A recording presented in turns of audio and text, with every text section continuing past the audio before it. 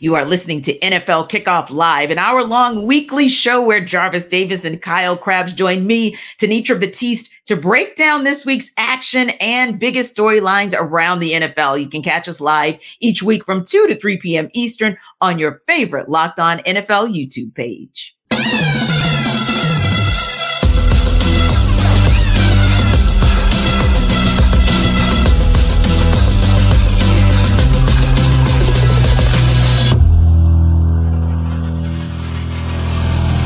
Welcome in, everybody, to NFL Kickoff Live. It is the best hour of football talk every single Friday. We'll go around the NFL, talk about every team and every single game, and we'll get local insight you can't get anywhere else but right here at Locked On. I am your host, Tanitra Batiste, alongside our Jarvis Davis and Kyle Krabs. Let's go straight to Thursday night football. Oh, my God, what a game out in Big D.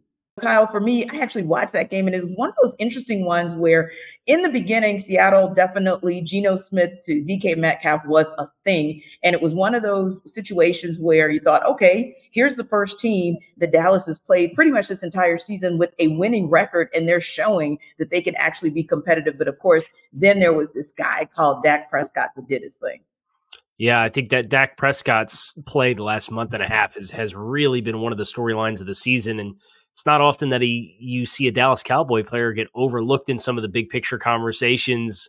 But that MVP race, Dak's looking really interesting. 20 touchdown passes over the last 6 games, I believe, that he has played. And that's a really nice feather in your cap to have a fourth quarter comeback against a Seattle team that maybe doesn't have the best defense, but situational football down the stretch was really impressive for Dallas. And I think one of the bigger storylines for Seattle is in the midst of this gauntlet of their schedule, you got your best shot out of them offensively, and you feel good about that for Seattle. But the record now at 6-6, that NFC wildcard race is constricting quite a bit. This was not a game that they could have afforded to let get off the hook the way that it did, and I think that's the big storyline for Seattle coming out of this game. Yeah, and I think another storyline there, Jarvis, is sometimes you have to be very careful. You know, Pete Carroll has had his moments where he's definitely overthought himself, or sometimes he has kind of gone to the well one too many times. And it was one of those things where, yeah, it worked against Deron Bland until it didn't. And I think that was one of the other storylines. Be really, really careful about playing with fire. This guy's leading the league in pick sixes. And yeah, DK Metcalf, they had their way initially, the wide receiver core with Deron Bland, but eventually you had to believe that Dan Quinn, we know Dan Quinn very, very well, and you had to believe that Dan Quinn and those Cowboys, that Cowboys D was going to figure it out. Yeah, and that's the thing, right? Because the way this defense is built, they're built to have a play with a lead, right? Because, you know, in that fourth quarter, as I was, you know, going through as they went through the drive and then Dallas kicked the field goal right there at the end of the fourth quarter. It was about 1:46 left in the game. I was like, yep, this is Michael Parsons time. DeMarcus Lawrence is joining the party too. You know, those are the type of things those are the type of, I mean, I know they didn't, you know, they gave us some big plays. Like you said, they picked on Deron Bland as much as they possibly could in their first half of this game. But when it comes down to, you know what, cutting time, yeah, like they have the guys to close. They have the closer in Michael Parsons. Like the way he was turning that turnstile and that tackle to where he was kind of boxing him out from getting to Geno Smith. And then on the last play where they tried to run the running back across the formation and kind of do a little quick little dump to him, Geno Smith had no choice but just to throw the football away on fourth down, the last play of the game. He didn't even have an opportunity to throw the football down the field to give his wide receiver a chance to catch the football. So those are the type of things that, you know, like you said, Dan Quinn understand when he has talent, the dude is a heck of a coach. So I think that for them to make the necessary adjustments, and then, you know, like I get it going at a guy like Bland because he's a risk taker, right? But if you look at those throws, even on that DK Metcalf touchdown, that was a very precise throw. That was the only place that Geno Smith could have put that football, and Deron Bland picked that bad boy off. So he was making some. Geno Smith was making some good throws. It's just the fact that you know that a guy like Bland, he has a knack for the football. He's a former wide receiver, so eventually he's going to get his hands on it. That's what we saw when he tried to jumped that deep out route. It was just all right, just what we used to seeing. And then when it came down to make a play at the end of the game, you saw guys like Michael Parsons and DeMarcus Lawrence starting to do their thing. That's what they're built for. And KC, the conversation, of course, to start the game, but definitely to end the game, because Dallas was able to battle their way back into a win, was whether or not they've also battled their way back into the conversation along with the Eagles and the 49ers, who we do definitely know are the cream of the crop for the NFC. And that upper echelon match down, we're going to see it kind of play out in full this weekend. We'll talk about it, of course, in the segment coming up. But just out of curiosity, did you see anything in last night's game that made you think, okay, this Cowboys team actually deserves to be in the conversation with these Eagles and 49ers teams? Well, you love the fact that they put up 40 plus points for the fourth time in 6 games. I mean, they are really hanging points up on the board at a crazy level. And some of that comes from the defense with the scoring defense and all the pick sixes from DeRon Bland. So they get a little extra juice there. I just can't help but wonder, like, if Tyler Lockett doesn't drop that pass with 8 minutes left in the fourth quarter on 1st and 10 from the 45, what's this conversation look like? Right. Yeah. So this is a quality win for Dallas. I don't want to take away from it, but if you're talking about the cream of the crop, Philadelphia has a head-to-head. They'll obviously play next week in Arlington, so that's a huge matchup. But Philadelphia's also had a lot of success head-to-head against Dallas in recent years. And the San Francisco game that happened this year speaks for itself. So if I did have to put that hierarchy up there, I still probably would lean into those other two teams just because of the head-to-head favors that both of those teams have against Dallas. But you're going to put yourself in a position from a seeding perspective where if San Francisco loses or San Francisco beats Philadelphia and then you beat Philly next week, you might all of a sudden put yourself in a position where you're not the 5 seed that has to go play an NFC South champion, and you get some home games in the playoffs. And if you get that, anything can happen from there. Yeah, and it's such a tight race when you look over in the NFC, because it is the tightest 10-1 I've ever seen or can think of in recent memory. The Eagles, of course, with the 10-1 record, both San Fran and Dallas with 9. Well, Dallas actually 9-3, of course, because they just played last night. San Fran going into that game 8-3 on Sunday, and of course the Lions 8-3 as well. So very, very, to your point, KC, some interesting matchups. But yeah, with the Eagles, they've at least shown you, a week and a half ago, they showed you what they could do in pulling out the win against the Chiefs. That was, the perfect example. And then coming back and pulling it out in overtime against a solid Bills team. So yeah, they've shown improved. And San Francisco, once they got their guys healthy, they started looking like the 49ers again. So I think you're absolutely right. It's maybe 1A and 1B, but then we still have the Cowboys kind of in that second tier, if you will. Now, another very interesting turn of events this week was up in New York. We heard that Aaron Rodgers is back. 12 has re-entered the chat. So he practiced for the Jets this week, and there's been a lot of conversation about that. Now, Jarvis, KC, I know you see that look on Jarvis's face, right? He's like, yeah, whatever. Because the Atlanta Falcons, of course, are going to see their way up to, well, really Jersey, that's where they play, but they're going to take on the Jets this week. But Jarvis, regardless of whether Aaron Rodgers obviously is not going to take the field Sunday, but regardless of that, what was your thought when you heard that Rodgers was back on the mend and on his way back this season?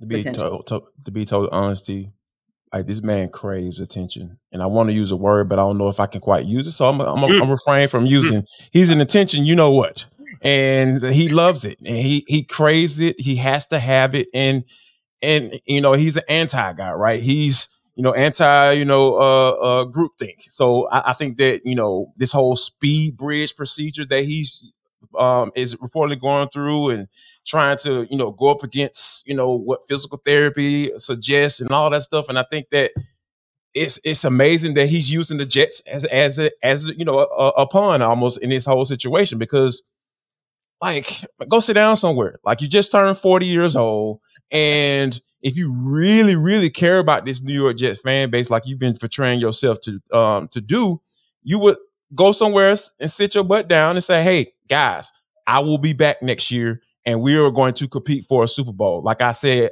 I'm bring you back a Super Bowl, just like I promised I did in the offseason leading up to becoming a New York Jet. So I don't buy it. I'm not interested in. I'm not looking forward to the Commanders matchup on December 20th when his 21-day period is over with. Yeah, I'm not interested. I'm not interested in it at all, because it seems like a very Aaron Rodgers type thing to kind of keep himself relevant as he's been out. on our. So Casey, I'm looking at your face as well, and you're like, yeah, you got a little look. I want to know what that's about when you're thinking about the news that Aaron Rodgers is back to practice and he's now within his 21-day window of potentially returning this season. Tanisha, I want to know what gives. You said Aaron Rodgers has re-entered the chat as if this man has ever left the chat. Right. This storyline's not died once. We've heard from Aaron every week. But I go on Pat McAfee and tell the whole world what we had for lunch. Blow by blow, play by play, right? Look, I'm not a part of his rehab team, but my degree is in kinesiology and exercise science. And when he goes on the week of getting his practice window open and says, I'm up to 8 miles per hour on the rehab treadmill with 70% of my body weight, we're not close, guys. Like, that's not even close to being able to go. And then you watch him out there at practice and you see how he's working through things and he's moving. We're not close. Like, this isn't going to happen. And if it does happen, he's going out there at like 50%. And for his mentality to be, if I go out there because we're not mathematically eliminated at 50%, what's the worst that happens? It blows again. And that's the thought process.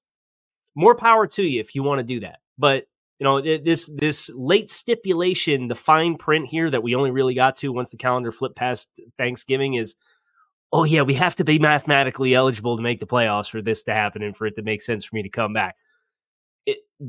That ship going to be sailed. So, all of this, we have successfully milked this storyline for all that it is worth.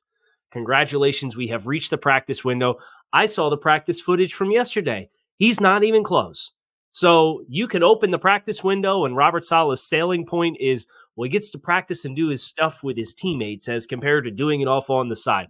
Okay, great. But, the headline is just Aaron Rodgers practices and everybody loses their mind. The fine print is there. REALX, relax, to quote Aaron Rodgers. This is not going to happen.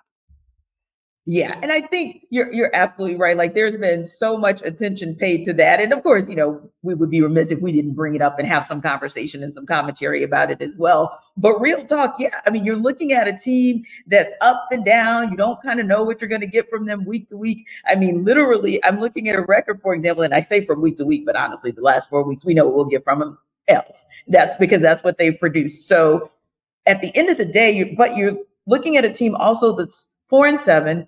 Weirder things have happened, but you would essentially have to go 5-0 to have even a snowball's chance, right? Or 6-0, really and truly, to have even a snowball's chance to get out of a very difficult AFC. Heck, you're not even getting out of your division, if we're being honest about it, Kyle, right? So if you can't get out of the division as kind of your part one, like, where's the path there?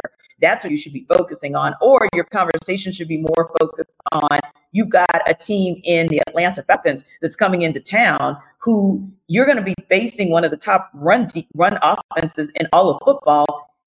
And you're the second worst run defense in all of football. That really is what the focal point should be in New York.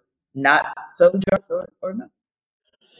Yeah, like I mentioned, like, this is all part of his plan. Like, I'm giving Aaron Rodgers a lot of credit. Like, this is all part of his diabolical plan to stay relevant. And it sucks because at the end of the day, like, when you're the quarterback is being questioned as to whether or not, Robert Saleh should stick around as a head coach. It's like, why are you asking the quarterback that? A guy that's supposed to be on IR somewhere go rehabbing. You know what I'm saying? Like, Kyle, man, I think you need to call Aaron Rodgers and give him some good advice, man, some good sound advice to say, hey, man, if you want to continue to play, you might need to sit your butt down somewhere. So yeah, I'm kind of in the corner of this game has a lot better storylines to be having conversations about. Like, you got the division leader for a bad division, we're going to be honest, coming in town and, they're coming off of rushing for over 200 yards, over 400 yards in the past couple of games. So this is a team that's trying to get some type of momentum, going here. And we're sitting up here talking about a quarterback who we know anybody with common sense is not going to play. Well, you know what? That's why we're putting that conversation to rest. And we're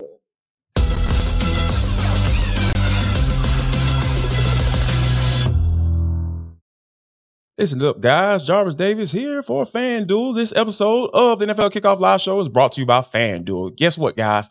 Right now, new customers can get $150 in bonus bets with any winning $5 money line bet. Okay, Jarvis, what are bonus bets? Bonus bets are money you can use to go to bet on spreads, player props, over-unders, and much, much more, guys. The website is FanDuel.com/lockedon. FanDuel.com/lockedon. And I know what you're wondering. I know what you're thinking. I can see it right now.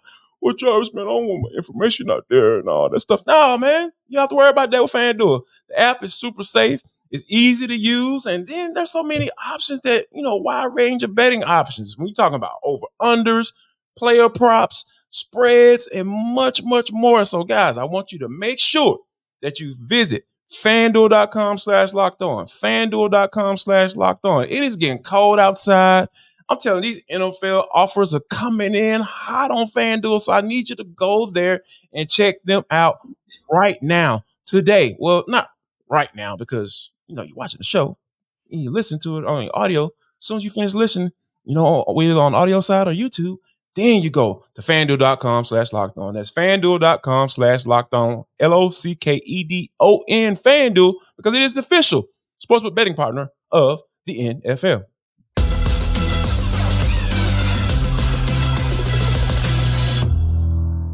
Guys, I don't know about you, but I am absolutely, positively salivating over this showdown that could be a preview of the NFC Championship game. I'm talking about the Philadelphia Eagles, the San Francisco 49ers, two teams that, like me, believe that we will see them deep into January, maybe even one of them in February. So this week, they're going to face off, and our Locked On 49ers host, Brian Peacock, alongside our Locked On Eagles host, Gino Camilleri, break down a potentially dangerous, strange, interesting trend out of Philly this season.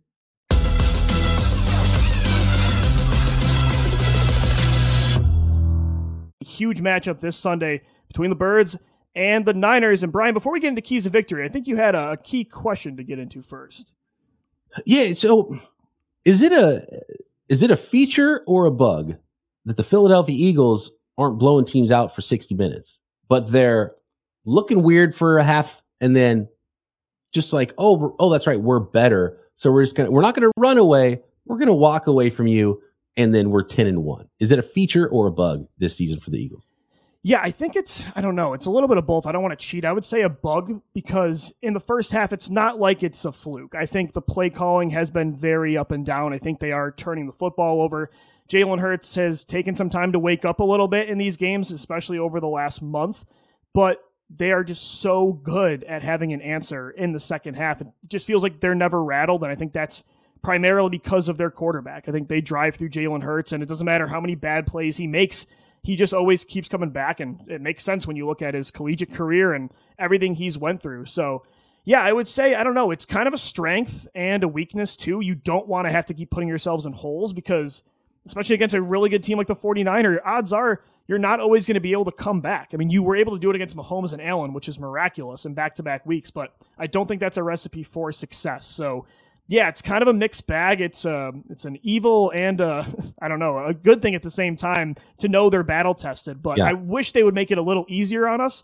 I will say they've had some complete games this year. They put a complete game together against Tampa Bay, against the Rams. I would even say the Miami Dolphins. Dallas, they played pretty well for 4 quarters, but yeah, lately it's taken them a little bit to get going. And I think against the 49ers, that's going to be a huge key because they play great with a lead. And I think at times they don't play great when they're trailing. So I think both teams are going to be really fighting to get that lead early on in this football game. No doubt. I mean, it's fascinating because I was kind of saying it was a feature because they're battle tested. And we talked about how the 49ers have been such amazing front runners, which is not a negative this season. They get a lead and they're so good. And you're Kyle Shanahan. You have the entire playbook to throw at teams, run and pass. And then the defense can start to pin their ears back a little bit. And you make the opposing offense one-dimensional. That's been the 49ers' lifeblood. And so if that's how it plays out, I think it really plays into the 49ers' hands to get that lead early. Whoever gets the lead first is my first key to victory in this game.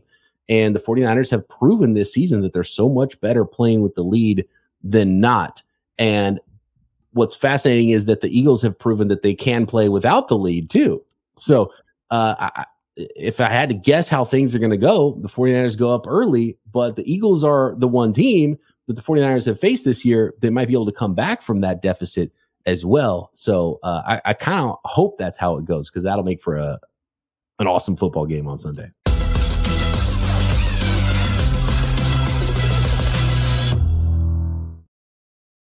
Come on back. As I was listening to Brian, I know it just muted itself. I'm like, oh, you don't want to hear from me anymore? Live on NFL Kickoff Live crew, what's up? Anyway, we know that happens from time to time. But my point being, Jarvis, it's interesting in listening to what Brian said at the end. It was almost like he was making his case and unmaking his case all at the same time, because he said that the one thing that the 49ers, the one thing that could happen is whoever is that team that goes up first is a team that's probably going to win the game, which the 49ers tend to jump out to a quick start. But then he had acknowledged the fact that, like Lou was talking about, the Eagles are the one team that, they just kind of sit back and take your best shot until about 59 minutes into the game and decide, okay, we'll just smoke you. And so how do you feel about that in terms of your reaction to, okay, if the 49ers jump out, does this mean that that's it for the Eagles because this is the one team that can stop them from coming back? Or will the Eagles still be good to go regardless of if the 49ers jump out first? I feel like the Eagles will be good to go because, when you think about like all of the games that we've watched, the Eagles play this year, like you're talking about 1-score games. I will never look at that as a detriment in the NFL because, hey, like 1 or 2 plays determine games pretty much each and every Sunday, unless this is just a bad matchup. So when you come into a matchup like this, one that could potentially be an NFC championship, like we talked about earlier, that's what you look for. You look for teams that have been battle tested. You look for teams who've been in dog fights, so to speak, or bar fights, because when in bar fights, there's no rules. It's, people out there just like, okay, people out there just fending for themselves, and they're going out there and trying to figure out a way to get out of there with the win. In this particular case, you're talking about winning a football game. So I tend to lean towards the Eagles because they are a team that's well balanced, and that's what you always look at when you talk about going into matchups like these with 2 really good teams. And I feel like I trust Jalen Hurts a little bit more than Brock Purdy. I know people might not, necessarily agree with that, but when you think about what Hurts being able to step up in certain moments and being able to make necessary plays, especially when they were playing against the Chiefs a couple weeks ago, those are some of the things that you have to pay attention to also. So I'm with Brian, who like you say, he made his case for the 49ers, and then I'm with the rebuttal to his case that he made on the backside that, hey, the Eagles are built to win a game like this one.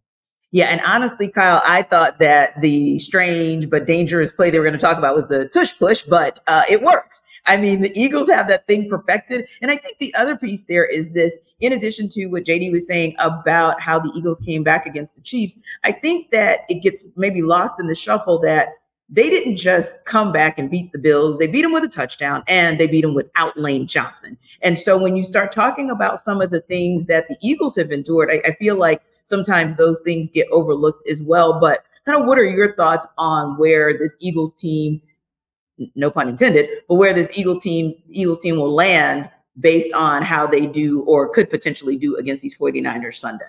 Yeah, just as a follow-up on the 1-score game dynamic, they have 2 more 1-score wins this season than San Francisco has in all of 2022 and 2023 combined, which is a full extra season's worth of games. So that ability to win close, win ugly, win gritty, win dirty, like San Francisco has done it, but like Philadelphia this season, it's kind of been like the book for them. So I think Philadelphia can win in more ways, where I think San Francisco has kind of a more defined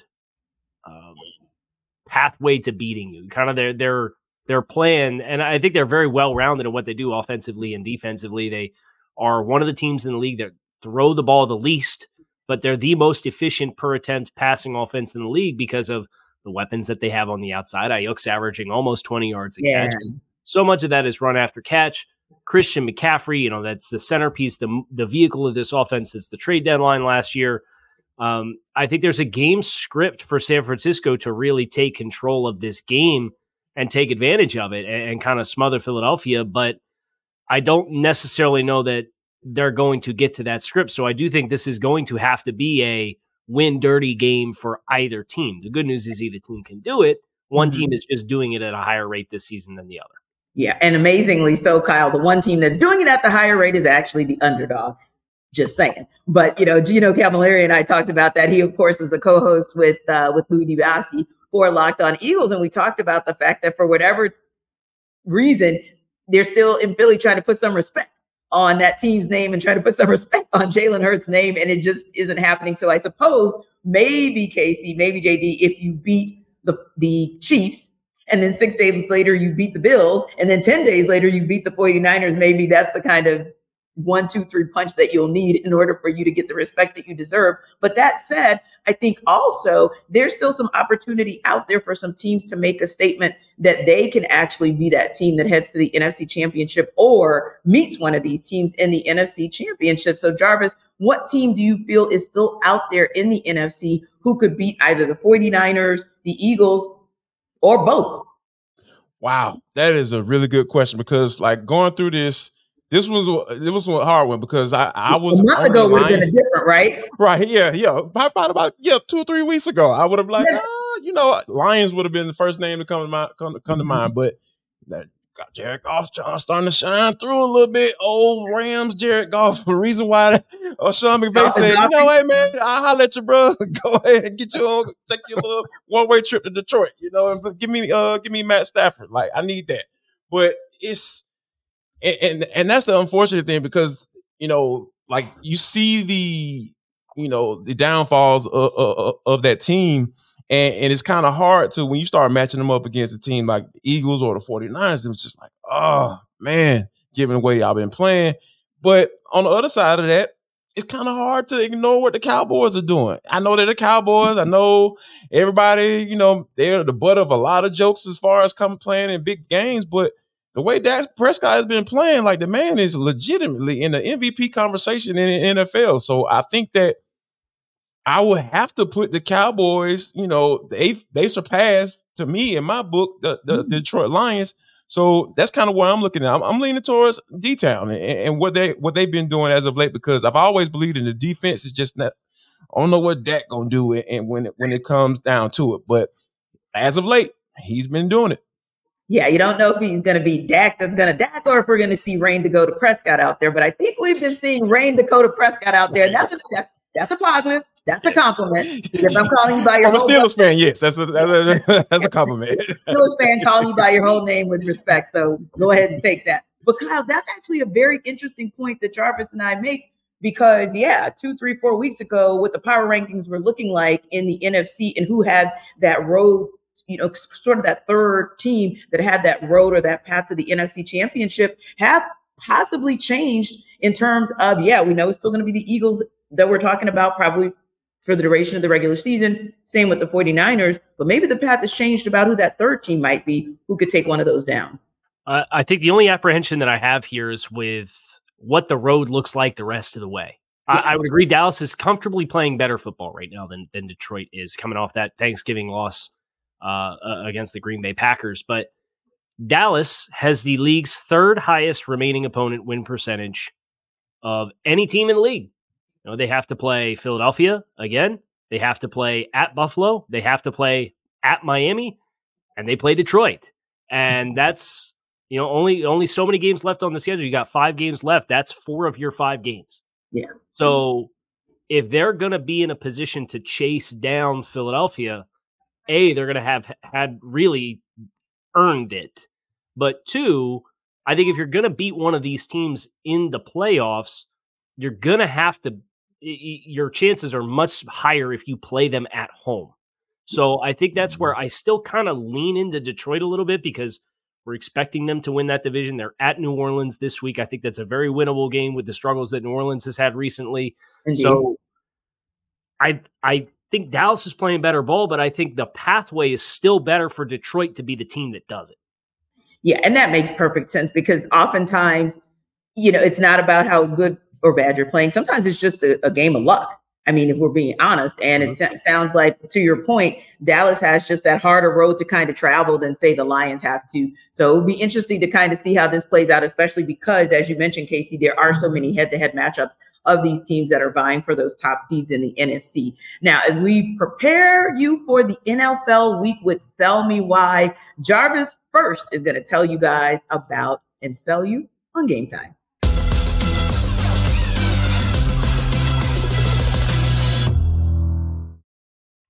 Listen up, guys. Jarvis Davis here for Game Time. This episode of NFL Kickoff Live Show is brought to you by Game Time. Listen, everybody named Mama, everybody named Mammy are looking for SEC championship tickets. I know it's coming down to the wire. We're literally one day away, about 26 hours away, 25 and a half hours away from kickoff as we speak. Yes, you don't have to worry about that when it comes to Game Time, folks. I'm telling you, I'm routing them right to Game Time. Go to Game Time, go to Game Time, go to Game Time, go to Game Time. You're going to be able to get some tickets, I promised you, because they have killer last minute deals, all in prices, views from your seat, and their best price guarantee. Game Time takes the guesswork out of buying tickets. I'm telling you guys, you need to go to that website right now, gametime.co.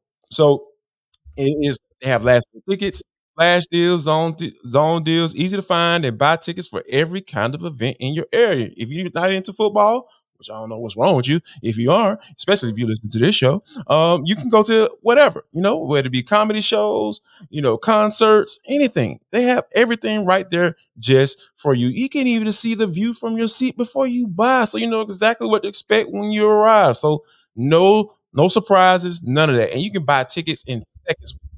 Two. So Game Time even has deals right up to the start of the event, and even after the hour after it starts. It's the place to find last minute seats. So I need you to go to Game Time and use code LOCKEDONNFL for $20 off your first purchase. Yes, use code LOCKEDONNFL for $20 off your first purchase. That's LOCKEDON NFL. And take the guesswork out of buying tickets with Game Time. Just download the app, create an account, and use code LOCKEDONNFL for $20 off your first purchase. Download Game Time today. Last minute tickets, lowest price, guaranteed.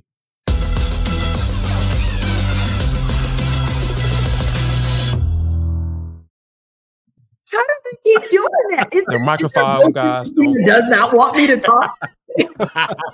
I literally was like, I'm unmuting myself, and it's like, no, I'm muted. But anyway, it's just, you know what? It doesn't want me to be great, but there's a great person that we're going to hear from, my BFF of Locked On, Ross Jackson, who I had to give hugs to last week because it was tough for him, Jarvis, coming off that Falcons Saints game last week. It was sad. He was sad. He was really sad. Now the Saints are finding themselves, in a 4.5-point underdog situation over at FanDuel Sportsbook as they host the Lions this Sunday. He's going to tell us about why the Saints can cover that spread.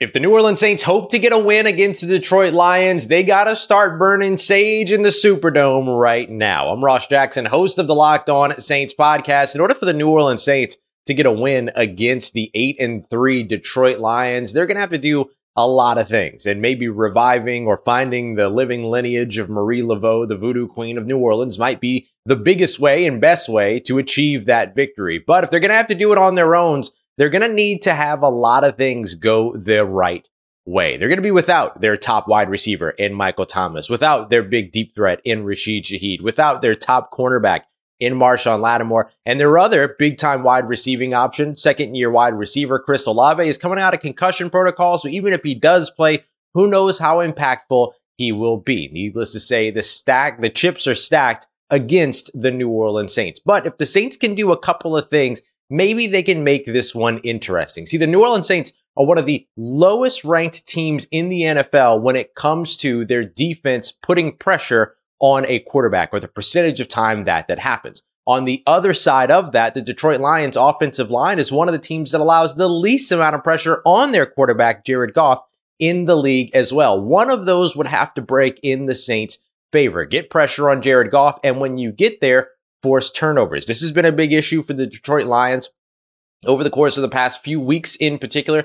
They've been giving the ball away quite a bit. The New Orleans Saints are one of the best teams in the NFL with a +6 turnover differential in creating takeaways. So if they can do that, get pressure on the quarterback and take the ball away and actually find a way to convert in the red zone, which has been the biggest struggle for the New Orleans Saints so far this offseason, then or season rather, then maybe, just maybe, they might be able to get an upset win against the Detroit Lions. But we're not holding our breath in New Orleans just yet. If anything else, it might be an audition for Ben Johnson, Detroit Lions offensive coordinator, for a potential job opening that could follow the season here in New Orleans. Well, you know Ross Jackson. Oh, yeah. Ross pulls no punches and he tells no lies. I was just waiting for him to say that actually Miss Marie or Miss Olivia or Miss Willie Mae were going to come out with like the voodoo dolls and stuff like we do back home. Yeah, you know, it's New Orleans. So it's probably going to take some voodoo dolls. The spaghetti. That's what I've been told. Exactly. Maybe they should take some of that spaghetti up to, or some red beans and rice up to up to the Detroit locker room, because that might be, Kyle, the only way that they take a dub away from this game. Ross did not inspire any confidence in me. And I am sitting in – look, you look at the Saints team all season long, and kind of the way I perceived the team was they were a talented team with questions with coaching, and now they're a talented team with questions in coaching and health issues. Yes. And that's not a good combination. That's not an extra layer to add onto a football team. So for all the players that have been banged up, Derek Carr's had a hard enough go this season in New Orleans. Never mind all the skill players that are going to be banged up and missing time. The offensive line has not performed to the expectation that they have for all of the money that they have invested in that group, and the first round draft pick with Trevor Penning. Like, it just hasn't clicked into place. And this is not the offense to be messing with if you're having trouble to get the offense to click in place and have a bunch of guys that are either hurt, playing hurt, or going to be missing the game. So I'm all the way out on the Saints covering that 4.5 point spread. Yeah, and Jarvis, just thinking back to the game last week, taking nothing away, by the way, from what the Falcons O-line was able to do, but literally I felt like Cam Jordan was a step slower than maybe I'd seen him in recent games, and I felt like everybody on that Saints team seemed to, as the game go on, it seemed like they were more and more and more on their heels until, the Falcons were just able to kind of drive them into the ground with their ground game. And let's face it, in addition to what Detroit's able to do from time to time, whenever Goff is not golfing, they do have a solid run game. So yeah, it feels like it would be a tough mountain for the Saints to climb to be able to win this game. Like we literally always joke about how the Falcons are the get right game for a lot of teams, right? And specifically in that 3-game losing streak that they went on before they actually played against the Saints. And I was go out on a limb, and not even really going out on a limb. This was a get right game for the Falcons offensive line. Like, they literally dominated on both sides of the football up front. And we don't talk about Falcons teams like that. I mean, just to be quite honest. So yeah, Cameron Jordan, he should be slowing down at this point, because I haven't seen a slow down Cam Jordan before. Like, so I was quick to point that out last week, at Mercedes-Benz Stadium. So yeah, when you're going up against a physical type team, that the Lions, we know Dan Campbell is the head coach of that team. He's talking about biting ankles and knees and all that stuff. I know I'm not laughing anymore at that statement. I believe him. I believe those guys will bite some ankles and some kneecaps for you, because that's just the type of guy you are, and getting those guys motivated to play right. It's just a matter of, hey, is Goff going to listen this week? But that's the only thing. I think that's the X factor in this game. If Goff starts golfing, right? I love using that term, by the way. Shout out to Jason Goff, our guy. I don't know why it just popped in my head, but I'm going to say it anyway. But if he starts golfing, there's going to be an opportunity, for the Saints to get there. But I think, like, this is a storyline game, right? The underlying stories for this game have nothing to do with whether or not the Saints are going to win. It has to do with Pete Carmichael and Dennis Allen throwing his players under the bus and all this type of stuff. It's just too much going on with this game that I feel like this is a get-right game for the Lions. They're going to avenge that loss against the Packers on Thanksgiving and go and get a win and start to potentially get back on track. Yeah, now a team that is not, I feel like, in that same situation, because they certainly aren't the clusterfuck that we're seeing at least in the Saints, but it might be a similar situation, Kyle, when you look at the Miami Dolphins and you look at the Washington Commanders, meaning one team is a clusterfuffle and one team is not. So maybe it's a similar situation off field in this upcoming game. And we're going to hear a little bit more about that from David Harrison from Locked On Commanders. He's here to tell you why the Commanders can cover as 9.5-point underdogs against the Dolphins. The Washington Commanders are going to need some Our Fathers and some Hail Marys if they're going to defeat the Miami Dolphins in Week 13. I'm David Harrison of the Locked On Commanders podcast. But to cover the 9.5-point spread that they have on FanDuel as underdogs against the Miami Dolphins at home at FedEx Field this weekend, that might be a little bit more doable because the Washington Commanders have had a tendency this season to play down to competition, play up to competition, taking the Philadelphia Eagles to the wire twice this season in an NFC East division matchup, but then also getting pummeled by the Chicago Bears, losing twice to the New York Giants, and then, of course, getting run out of their own stadium against the Buffalo Bills earlier this season, and then most recently a loss on Thanksgiving against the Dallas Cowboys that led to the firing of defensive coordinator Jack Del Rio. Now, while the Commanders are praying for a chance to beat the Miami Dolphins, they may also want to ask St. Anthony for some guidance as well, because a lot of people think they lost their way and lost their minds when they traded defensive ends Chase Young and Montez Sweat. Since then, the Washington Commanders have not been able to manufacture much of a pass rush,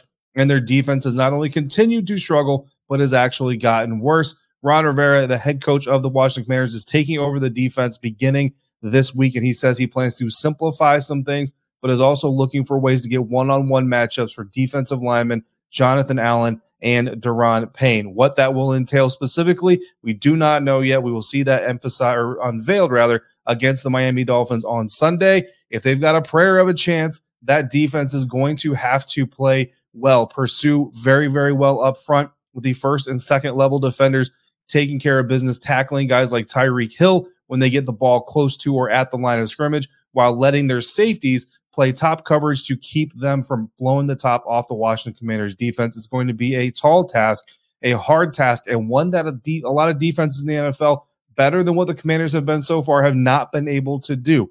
But if the Commanders can do it enough, and Sam Howell can do some of the good things that we've seen him do in his first year as a starting quarterback in the NFL, the Washington Commanders could cover that 9.5-point spread and certainly have a prayer shot at beating the Miami Dolphins. For more on this game and everything Washington Commanders, check me out on the Locked On Commanders podcast 5 days a week, part of the Locked On Podcast Network, your team every day. And, Kyle, David is right in that Sam Howell has been lighting up this entire league. He's led the lead in yards pretty much the entirety of this season. So, yeah, there's a weapon there. And if Riverboat Ron is taking over the defense, there might be a prayer, especially if he tries to scheme some things around Daron Payne. But, okay, Kyle, real talk. He's talking about Tyreek Hill being stopped at the first or second level. Okay, good luck with that. I have good news and bad news. The good news is 9.5 it's a large spread. So that always helps your case. I think, you could backdoor cover, you could score late touchdowns. You can, you see that happen quite frequently. The bad news is this: Washington is defensively third in the league in explosive play rate allowed. They are the fourth team in the bottom 5 in the league that the Miami Dolphins will have played this season.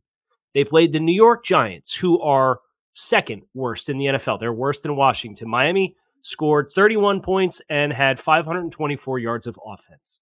The fourth place team was the LA Chargers. Miami played them week 1. They scored 36 points and had 536 yards of offense. And the Denver Broncos are fifth place in worst and most explosive rates allowed. And the Dolphins had 726 yards and 70 points scored. So the teams that are in this stratosphere of explosive plays, Miami is top 5 in both rushing explosive plays and passing explosive plays.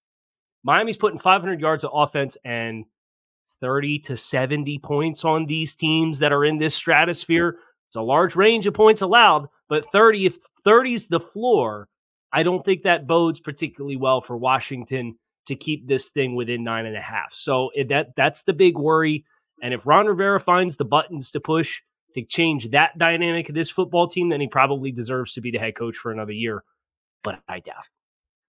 Yeah, and Jarvis, if you look at to Kyle's point, even when the Dolphins scored 31-17 on the Patriots, and you look at those numbers, it's like once again right up there in terms of explosive plays, in terms of total yards in that game, and just utter dominance. I mean, almost 400 yards, 312 yards passing, and literally you're looking at about 6 yards per play. So yeah, this team shows, if you have a leaky secondary and if you don't have the ability, which I don't see the Commanders as doing, to have the ability to really put Tua Tagovailoa in a position where he has to be hurried in his throws or in his progressions, it's going to be a long afternoon for them. Yeah, it's like this is a type of team that's fun to watch, right?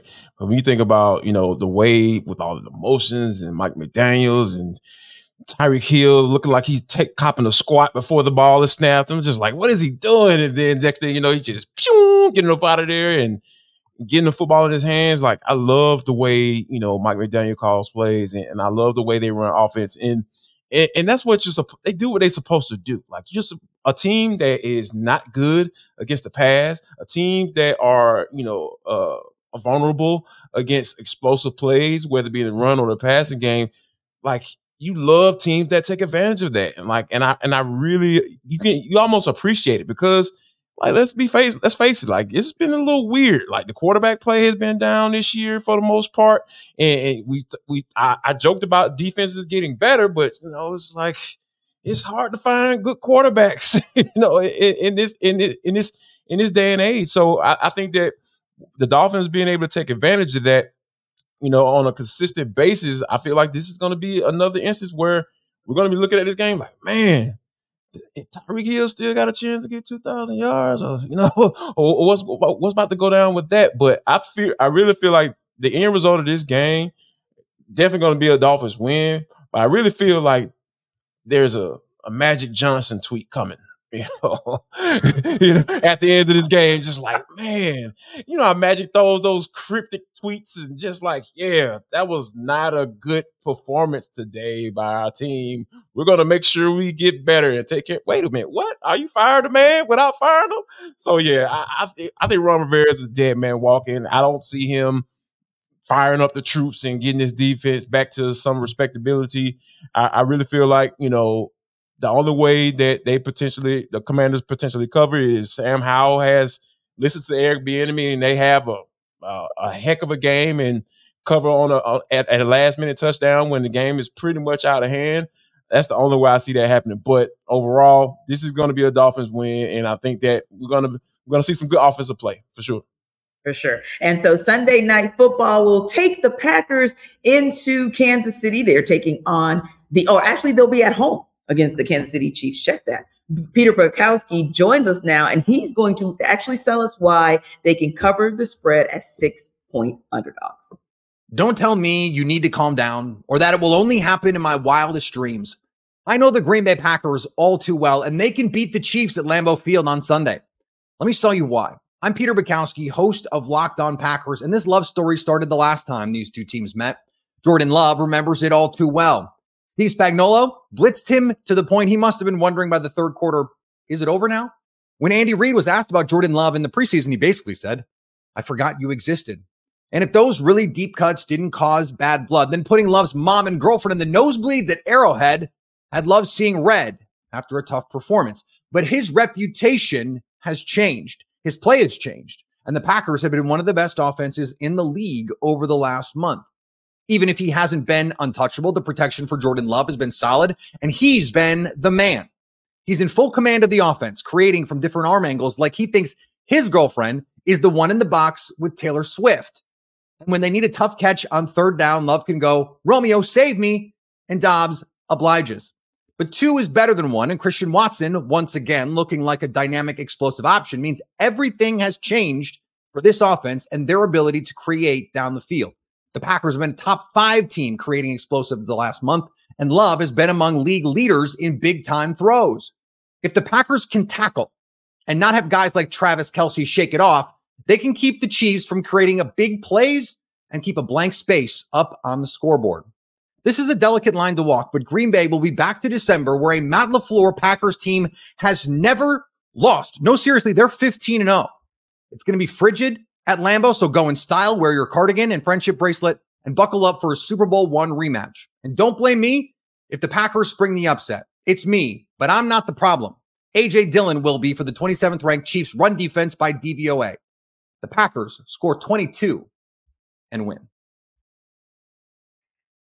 I think I heard 7 Taylor Swift references in that. Shout out to Peter Bukowski for being Are you sure it wasn't 10? It sounded like it. Do your thing. But anyway, guys, quick reaction to that. That was actually some bold predicting from our guy, Peter. He's saying that maybe the Packers can pull off the upset. But KC, do they actually cover? I think they can. I think they can cover. With 7 of their last 10 football games have been 1-score games. So you're in the 6-point territory. Like that's on the upper echelon of just about every game that they played, win or lose. I think 22 is about the right number, not just because it's a Taylor Swift song for the Packers offense. And if the Chiefs can fall into the trap of the last 2 teams that have played Green Bay, which is Green Bay successfully run the ball, and they've run the ball well for about a month now. But Green Bay's also +4 in turnover differential the last 2 games. So if you could steal a couple possessions, you can get up into the 20s. I think that is a pathway for you at the very least to cover the 6-point spread. Well, it'll be interesting to see if it actually happens. Now, on the other side of the break, we're going to talk about some guys who might be on the hot seat. But before we talk about that, Jarvis is going to tell you guys a little bit about FanDuel.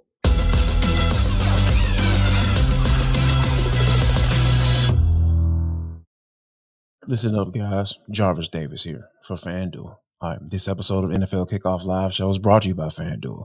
Jarvis, why are you talking about that? Because I need you to listen. I need you to pay attention to what I'm saying, because right now, new customers can get $150 in bonus bets with any winning $5 moneyline bet. Yes, that's $150 if your team wins. I'm telling you guys, you've been thinking about jumping on that FanDuel bandwagon. I need you to get on it right now, because it is the absolute best place to go when you're trying to win some money, win some treasure, some cash, some De Niro, all that stuff. I can't think of any else how to say money in another language. I need you to help me out, people. But anyway, go to FanDuel.com/lockedon. That's FanDuel.com/lockedon. The app is super safe, guys. It's easy to use. There's a wide range of betting options, including spreads, the player props. We just talked the over-unders and much, much more. We just got talking about spreads and whether teams are going to cover or not. You can go to FanDuel and place a bet. And all you got to do is place a $5 money line bet, and you're going to get $150 if you're a new customer. So head to FanDuel.com/lockedon. That's FanDuel.com/lockedon and kick off the NFL season with FanDuel, because it is the #1 sportsbook in America.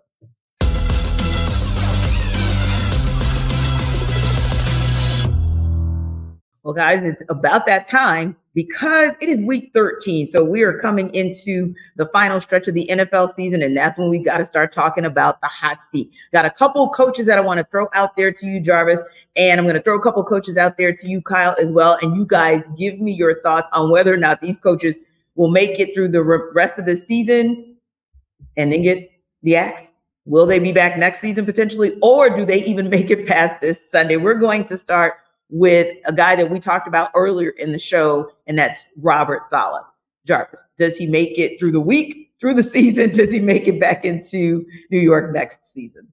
I think he makes it back into New York next season, because like the way this team has been constructed, by Joe Douglas, the general manager of this team, hey, they went all in on Aaron Rodgers because they got the young talent on the offensive side of the football. The offensive line is still a work in progress, but the defensive side, you had Garrett Wilson, and then you had Sauce Gardner on the other side. Those guys were rookie of the years, respectively, on that side of the football. So there's talent there. There is a little bit of hope there, as far as and I don't look at Robert Saleh as being incapable of being a head coach. I feel like he's a good leader. I feel like those guys believe in him.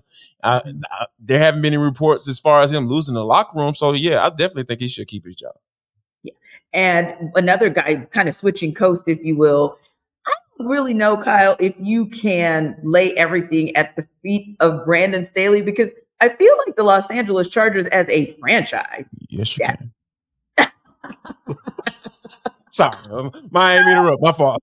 Sorry. Okay. You know what? Tell me why. Tell me why everything should be laid at the foot of Brandon Staley. Because you know what I was going to say, Jarvis? To me, the Los Angeles Chargers just seem like a franchise that stay in the can't get right category. That's the only reason I say that way, because they're always the team where they're in the conversation about possibly getting into the postseason. And they always seem to be the team that they stay in games if they don't actually win games against teams they shouldn't win games against. And then it's a head scratcher everywhere else. And to me, that reputation of theirs preceded Brandon Staley. But like you said, maybe we lay it at his feet and maybe it's bye-bye to him and he won't be going up and down the beaches of LA next year.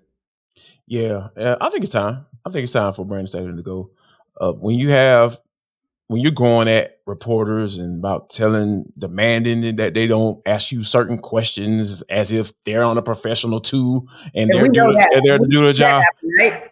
Yeah, like come on, like that is so like unprofessional, and it just really speaks to where you are mentally as the head coach of this team. We could tell you're flailing. We tell you're getting defensive.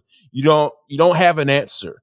And when you get to the point where you don't have an answer and your defense has been awful and you're a defensive coordinator, like we experienced this down here in Atlanta with some of his defenses that they had, obviously some reasons for that, but overall you're responsible for that. You are responsible for the reason why you got that job. Like you were looked at as one of those next upcoming defense coordinators. You got the head coaching gig because of that. And then when you come to take over as a head coach and your defense is not good and you arguing back and forth with reporters about whether or not you're going to give up play calling, it's not a good look. And I think that, the Spanos family, they probably really don't care about good looks because like you mentioned, they've been kind of like the laughing stock of the league. Like, okay, yeah, can't get right. You're laughing at him. But yeah, I don't see him surviving this.